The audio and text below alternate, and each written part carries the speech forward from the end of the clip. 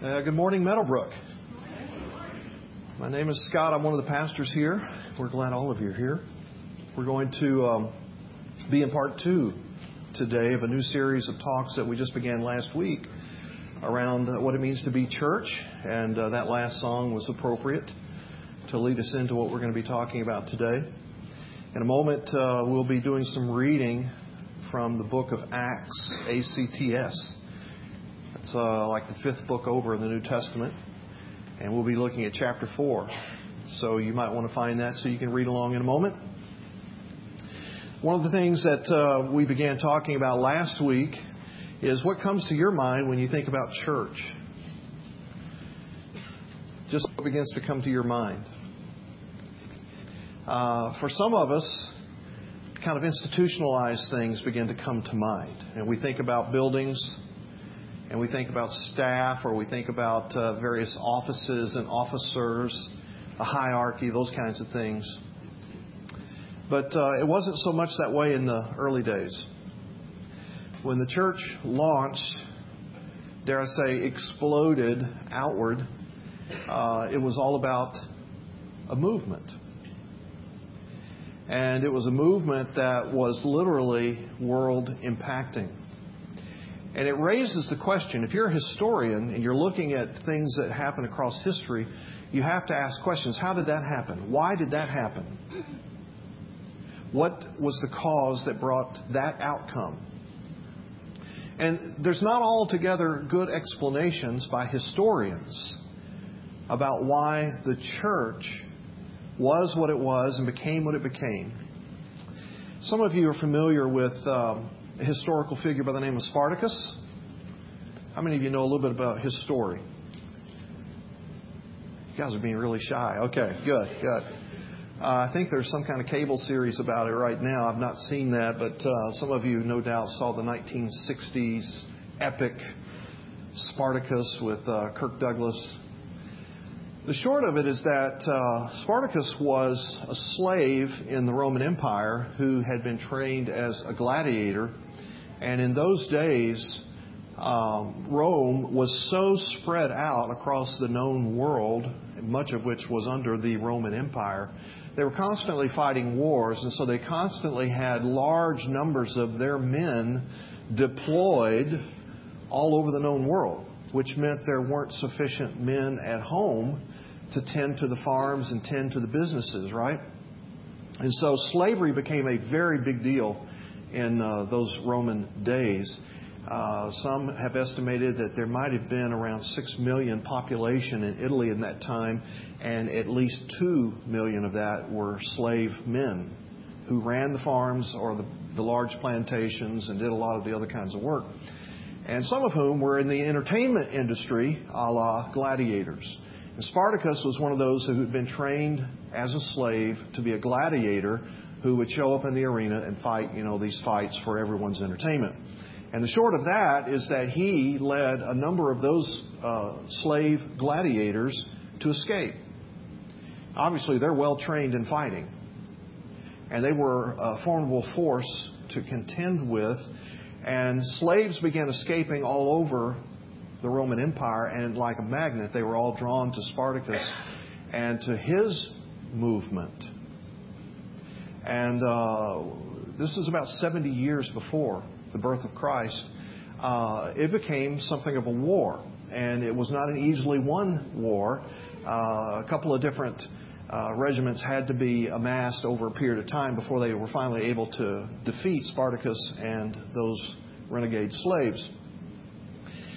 Well, if you remember the movie, near the end, thousands of Spartacus's men are being crucified along with Spartacus himself. Historians tell us that he probably was not crucified himself. He probably died in battle. No one ever found his body, but that didn't play as well in Hollywood. So they had Kirk Douglas among those being crucified. But I say all that to say this. Historically, we know a lot about Spartacus, and we know a lot about what happened at that time, 70 years before Jesus, because it was in Rome's interest for us to know that. See, they literally took 6,000 of those slaves that had risen up in revolt, and they crucified 6,000 men. Can you imagine this? Lining the roads that lead into Rome. 6,000. Cross after cross after cross after cross. Hanging slave after slave after slave after slave. As a deterrent to anyone ever taking up a sword against Rome again from within. You think that was a significant deterrent? Absolutely. And that's one of the reasons why all these thousands of years later we know about the story around that crucifixion. And of course, we're more familiar with another story about crucifixion, and that has to do with our Lord and our Savior, Jesus. But when you think about that, how in the world do we know about that? It was in Rome's interest for us to know about the crucifixions around the Spartacus revolt. And so they saw to it that generation after generation heard that story. But Jesus was this obscure prophet in this obscure land that really didn't amount to anything in the Roman Empire. And yet, we know more about Jesus' crucifixion. We know more about Jesus' life and Jesus' ministry and Jesus' teachings than we know about all of the Roman emperors combined. We know more about Jesus and the history that has developed around that than we know about all of the Roman history combined. How do you explain that?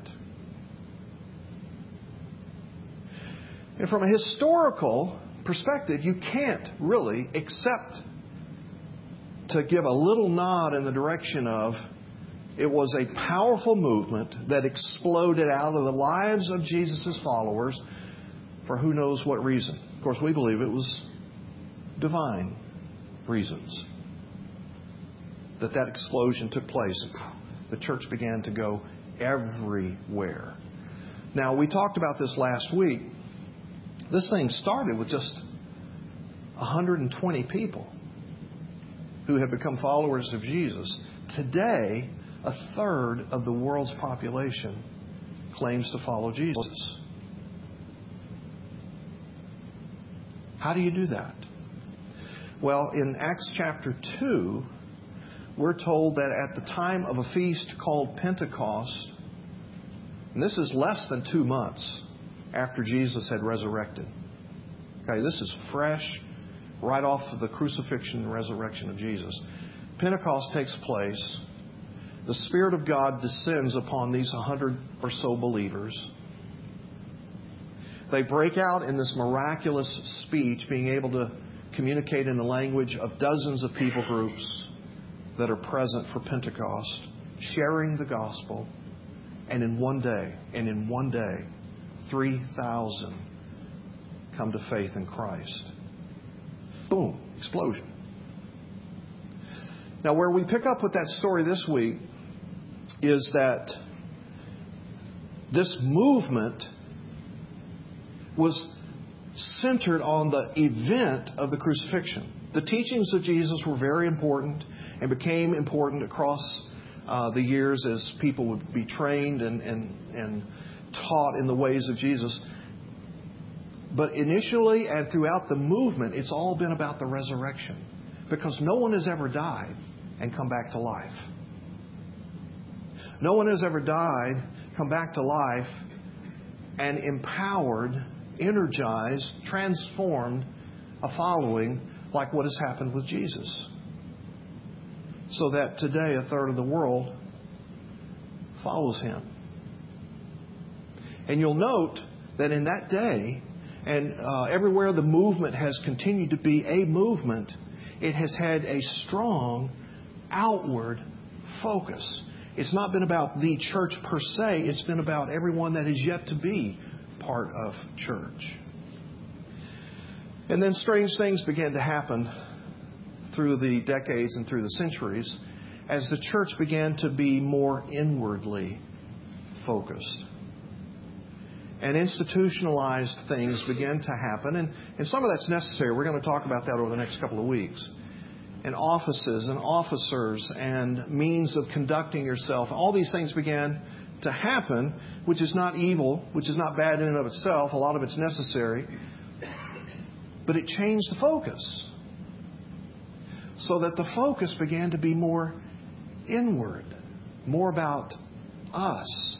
More about what are our needs. What's God doing for us?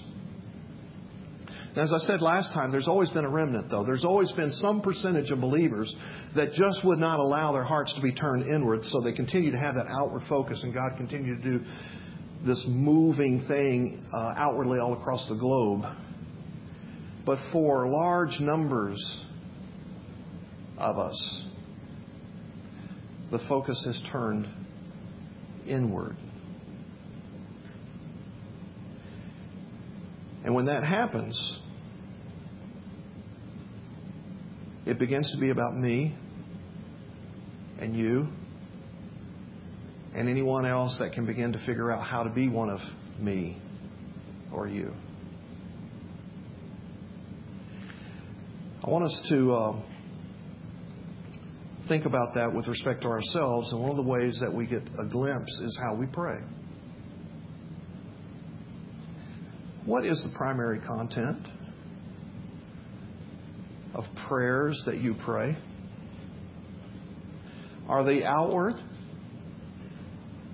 or are they inward?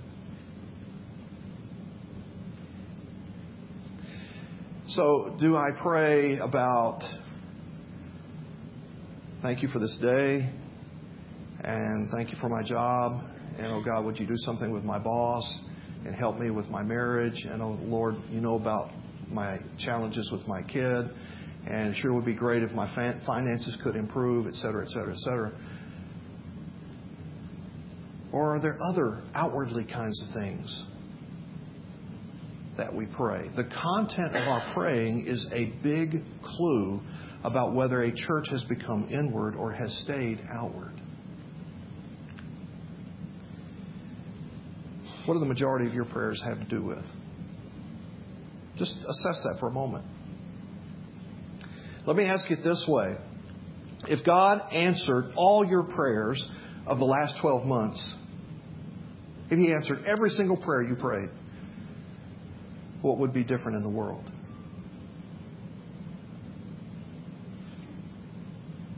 Now, your GPA would probably be better if He answered every prayer you ever prayed, or you would be married, or your marriage would be better, or your kids would be better, or you would have a better job, or you would have a better income, or you would have a better house, or somebody would have gotten better from some sickness. What would be different in the world? Now, don't misunderstand me. I am not criticizing prayers that we pray for ourselves. Jesus invites us to pray prayers for ourselves. My point is that we add to our prayers about ourselves prayers about others, prayers about what God's up to, prayers about God-sized activity, God-sized movement all around us and all across this globe. That's the point. Can we add to prayers about ourselves and prayers about our families and prayers about a few friends? Can we add to that the things that God's about, the things that God wants to do, the things that God purposes in and across this world? When we reflect on the Scriptures in the explosion of that early church, we find that's exactly what they were doing. They didn't quit praying about their own lives and their own stuff, but they were praying and participating with God in outward moving, world impacting things. So in chapters 3 and 4 of the book of Acts, it's a great story. Most of you are somewhat familiar with it. I encourage you to do a fresh reading of it. But Peter and John were going to the temple at the hour of prayer. Now remember, this is only a couple of months after Jesus' resurrection. All right? So they're going to the temple at the hour of prayer, and they come upon this guy who's about 40 years old, who's at the gate lame or crippled, begging. And as they're, walking by this guy and they hear him begging for alms, and no telling how many times they'd seen him there. This was his position. Panhandlers have their place. And this was his place. And it was an obvious place with a lot of traffic where he hoped to be able to get enough in alms or gifts that he'd be able to live. And no telling if John and Peter had walked by him however many times before. But on this occasion, as they walk by him, God stops them and they look at the beggar. And the Spirit of God begins to stir inside of Peter and John. And they say to the man, look at us.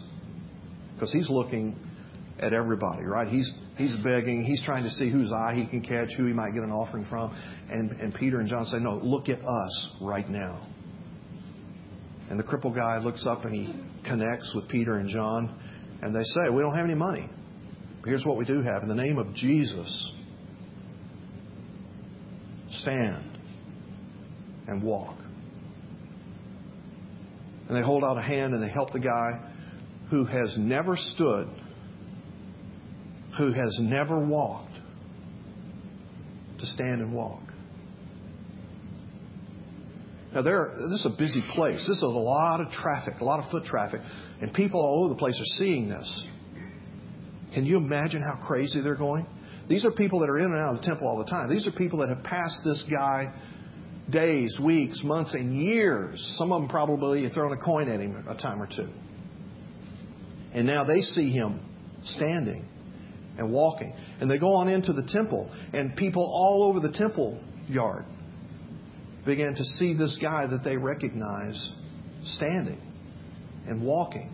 And they are amazed. They are astonished. This crowd just gathers around him. Can you imagine the kind of buzz that would be going on?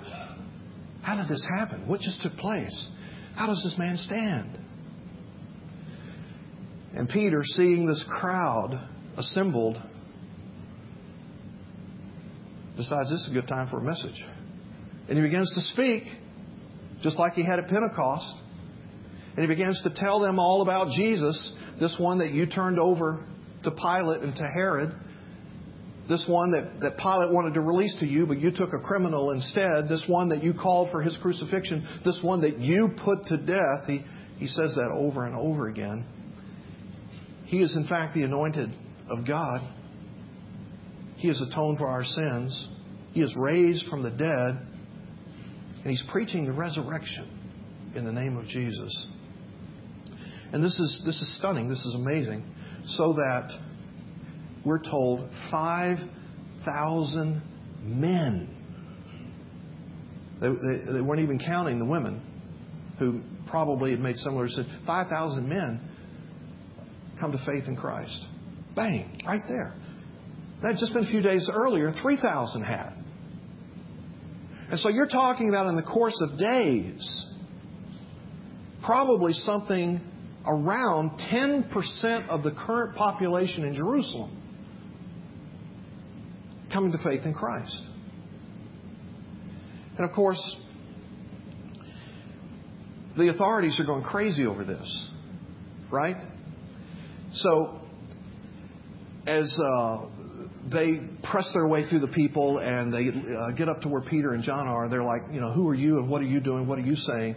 And they decide this is not good. This is not right. This is not healthy for our community. So they arrest Peter and John, put them in jail.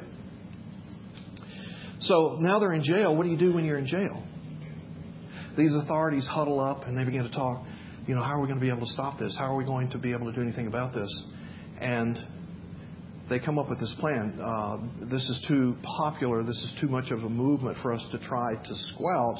We can't keep them in prison, so we're going to let them go, but we're going to do so in a certain kind of way. So let's pick up the story in chapter 4 and see what happens. And we'll start reading in verse 12. So this is what Peter and John had been proclaiming as they're proclaiming about Jesus. And that there is salvation in no one else, For there is no other name under heaven given among men by which we must be saved." Now when they saw the boldness of Peter and John and perceived that they were uneducated, common men, they were astonished. And they recognized that they had been with Jesus. But seeing the man who was healed standing beside them, they had nothing to say in opposition. So they come up on these guys. They recognize that they are uneducated, that they are unlearned, but there's something extraordinary about them. They have been with Jesus. And the fact that Peter and John are proclaiming that the day of salvation that everyone's been waiting forever to arrive is here, but it's exclusively found in Jesus, is driving them nuts. Funny how that message continues to drive people nuts. The exclusivity of Jesus. And in addition to that, because they see the man standing, they're witnesses to this miracle as well. These authorities have no word of opposition to say. They can't do anything about it. And so they arrest Peter and John, but they come up with this idea: we can't keep them. Let's let them go, but let's let them go with a command. You can't talk about Jesus, and you can't preach in the name of Jesus anymore. And Peter and John said, "You know what? You have to do what you have to do. But we have to do what we have to do. And we cannot help but speak of what we have seen and what we have heard." Let's look at verse 20. Verse 20, "For we cannot but speak of what we have seen and what we have heard." What did they see? What did they hear? They saw a crucifixion. They saw a resurrection. They saw a living Christ who had come up from the grave. They had multiple conversations with Him. They sat down and had a fish grilled breakfast with Him. They had a commission from Him. They could not help but speak what they had seen and heard. Pick it up in verse 24. "And when they heard it, they lifted their voices together to God and said, 'Sovereign Lord.'" Now what's going on? They're beginning to pray. Notice what they pray. "Sovereign Lord, who made the heaven and the earth and the sea and everything in them, who through the mouth of our father David, your servant, said by the Holy Spirit." And here they began to quote an Old Testament passage found in Psalm 2. "Why did the Gentiles rage and the peoples plot in vain? The kings of the earth set themselves and the rulers were gathered together against the Lord and against the Anointed.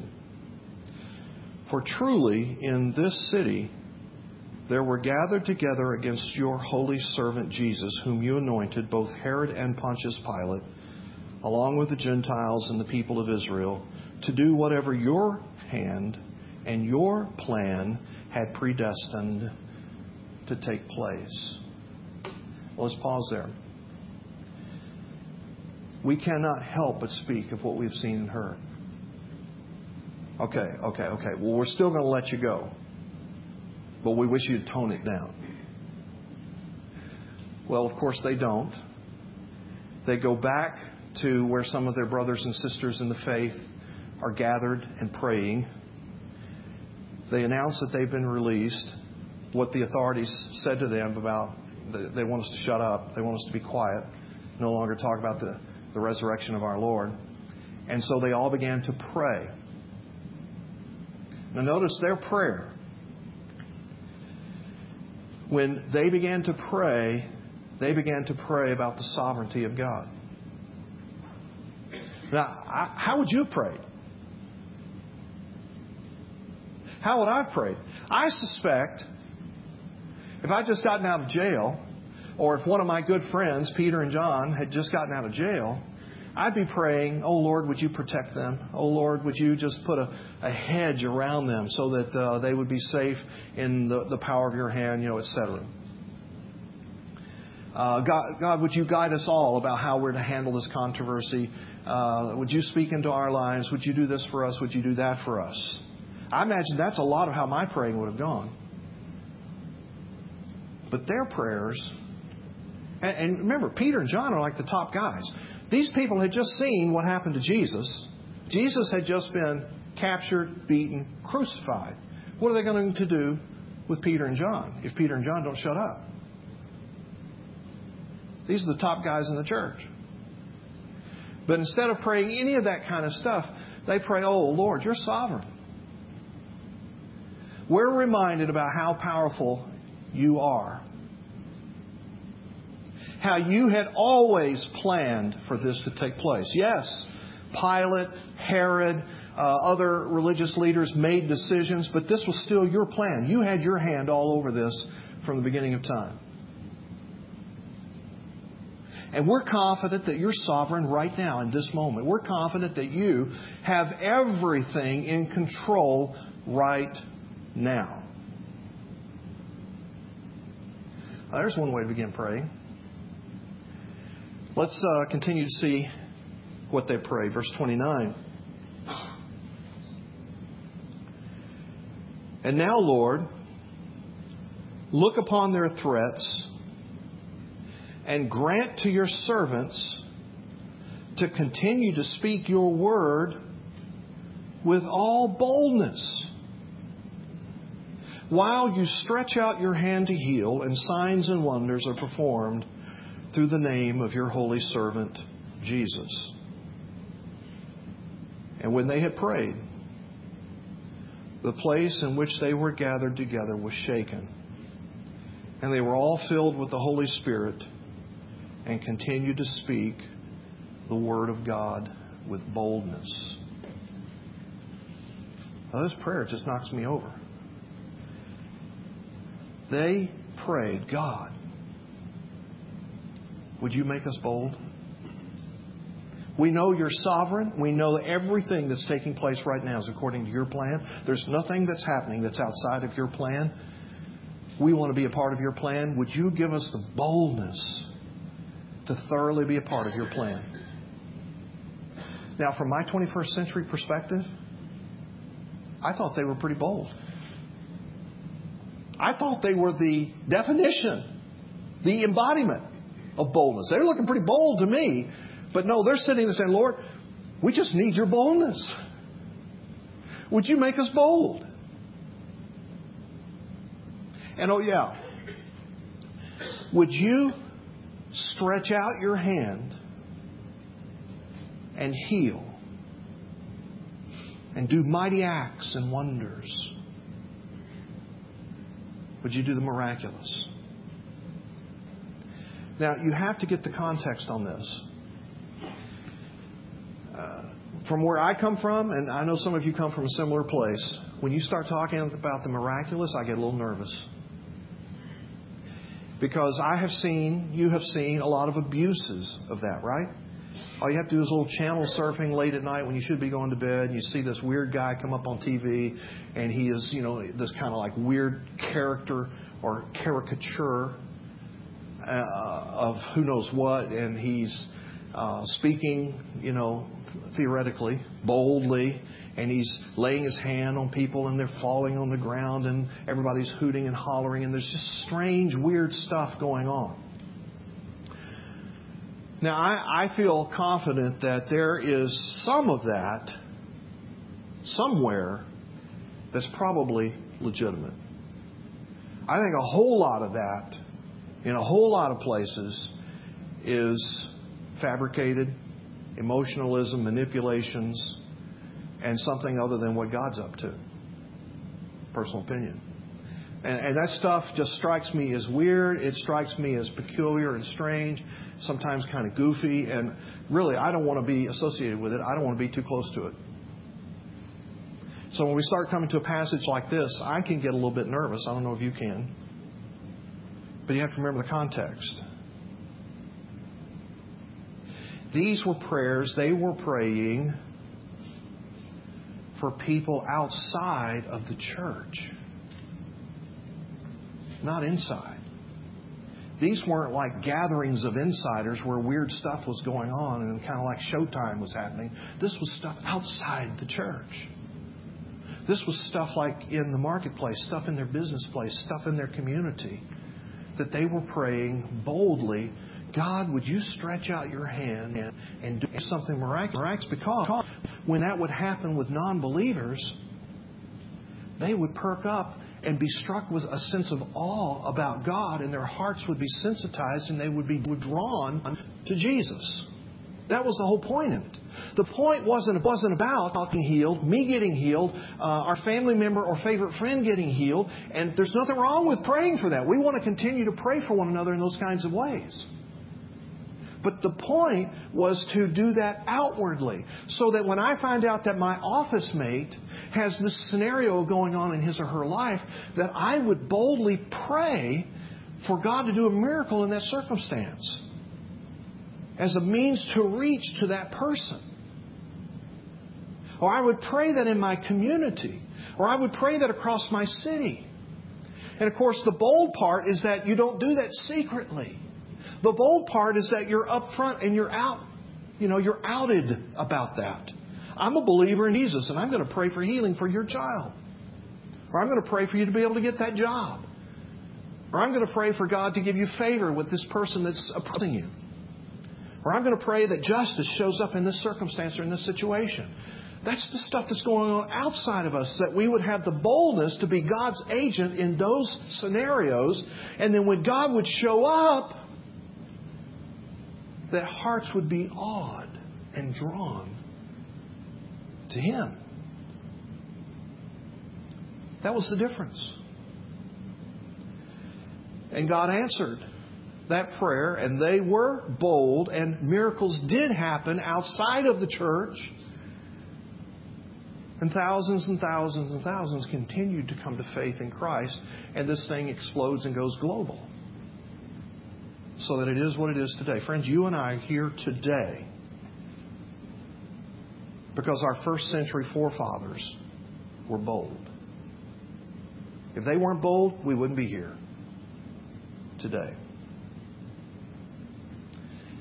Now, notice what happened. Prayers were answered. It was as if the world was being shaken. Hearts were being drawn to Christ. And pick it up with me in verse 32.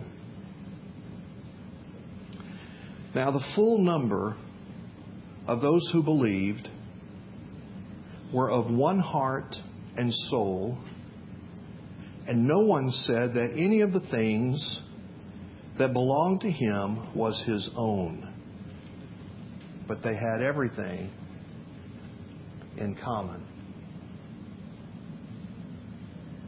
As all that outward activity of God is taking place inwardly within the community of believers, they are becoming extraordinarily unified, extraordinarily generous.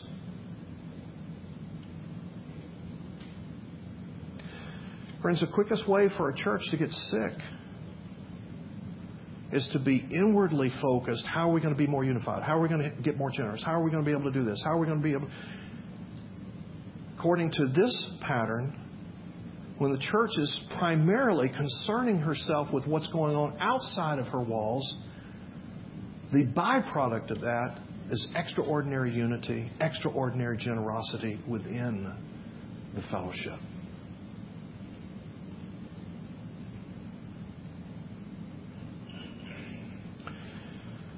Now, I know almost everybody in the room, and I know most of you very well. And I think I know the heart of most of you. And I think your heart is that you want to be the church that we're reading about here in these opening chapters of Acts. That's what I want to be. I believe most of you want to be that. And so the question before us today is, will we? Will we be that? Will you build your life on Jesus? Not Jesus plus your career, Jesus plus this relationship, Jesus plus your finances, Jesus plus whatever. But you'll just build it on Him. Will you add to all the prayers that you already pray, prayers that God would make you bold?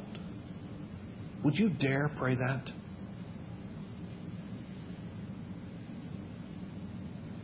Would you dare pray, God, would you stretch out your hand? Would you heal? Would you do miraculous things to your glory and to the drawing of lives to yourself?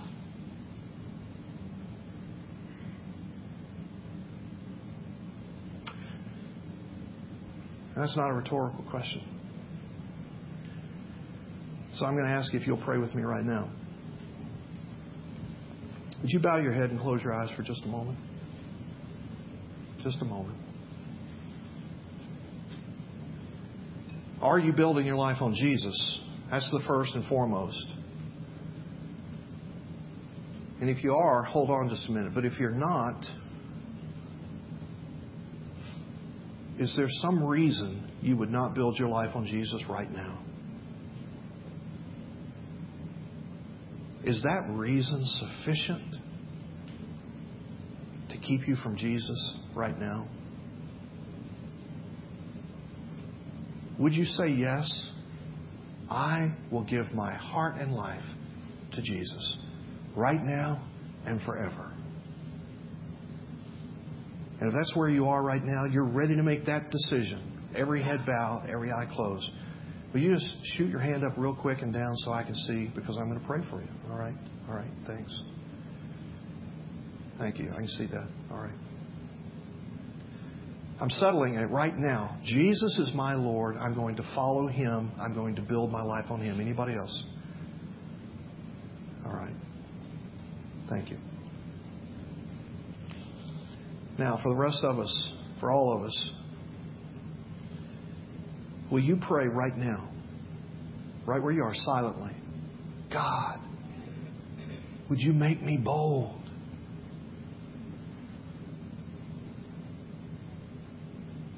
Just pray it.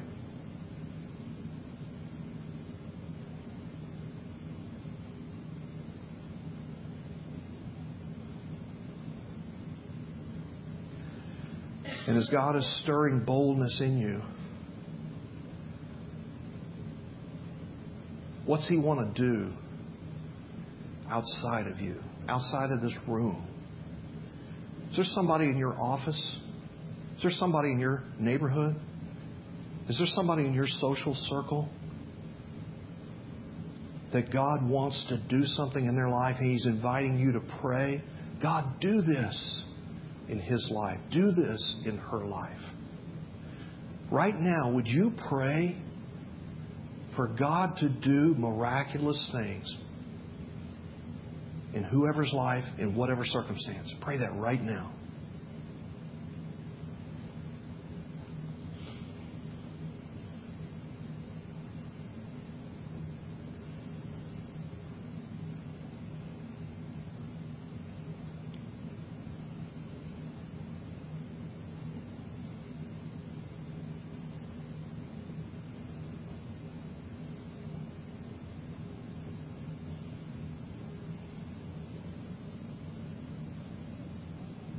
Amen. Amen. All right, if you look here. Some of those prayers that you have just prayed, we're believing God's going to move, God's going to do something. We're going to see something of His activity take place over these next few days or weeks. And the word to us is to keep on praying. This isn't a once and for all. I prayed that Sunday morning. Keep on praying and keep on praying until the miracle comes. And some of that's very private. It's between you and some individuals that you're praying for. But some of that needs to be known because it would edify the body. It would encourage the rest of us to see and to hear how God moved you to pray boldly.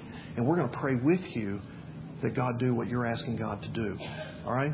So we're going to take just a couple of minutes.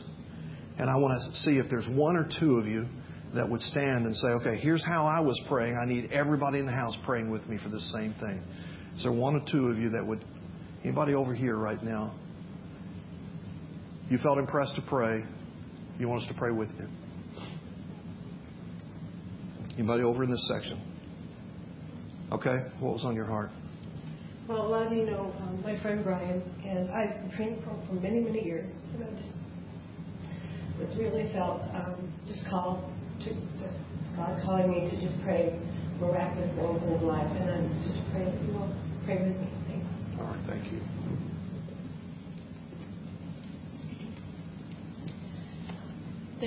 There is a nursing assistant up at the hospice center where I work often who has initiated several conversations from a skeptical perspective, but I just sense a connection there, and I just pray that she will meet Jesus. Thank you.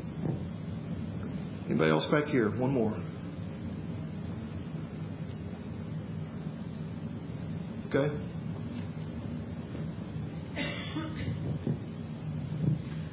My friend Linda, I want prayers for a miracle in her life, particularly around her children, that she'll see God moving in a way that love and all those things will return. Okay. Thank you. All right.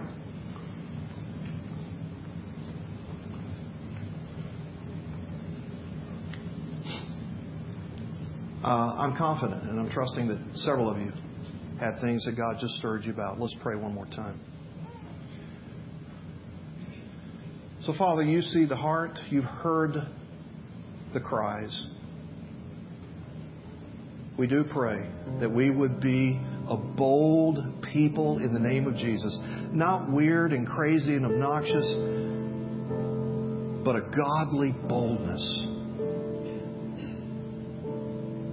We pray for these requests that were just made out loud. The Lord, you would move. Stretch out your hand and move and act and work in ways that these friends can see and sense you and be drawn to you. And we pray that for all the silent requests that were just lifted up to you, God. Show yourself. Bring great glory to yourself. Continue the movement of the centuries in this day, in this place. In Jesus' name, amen.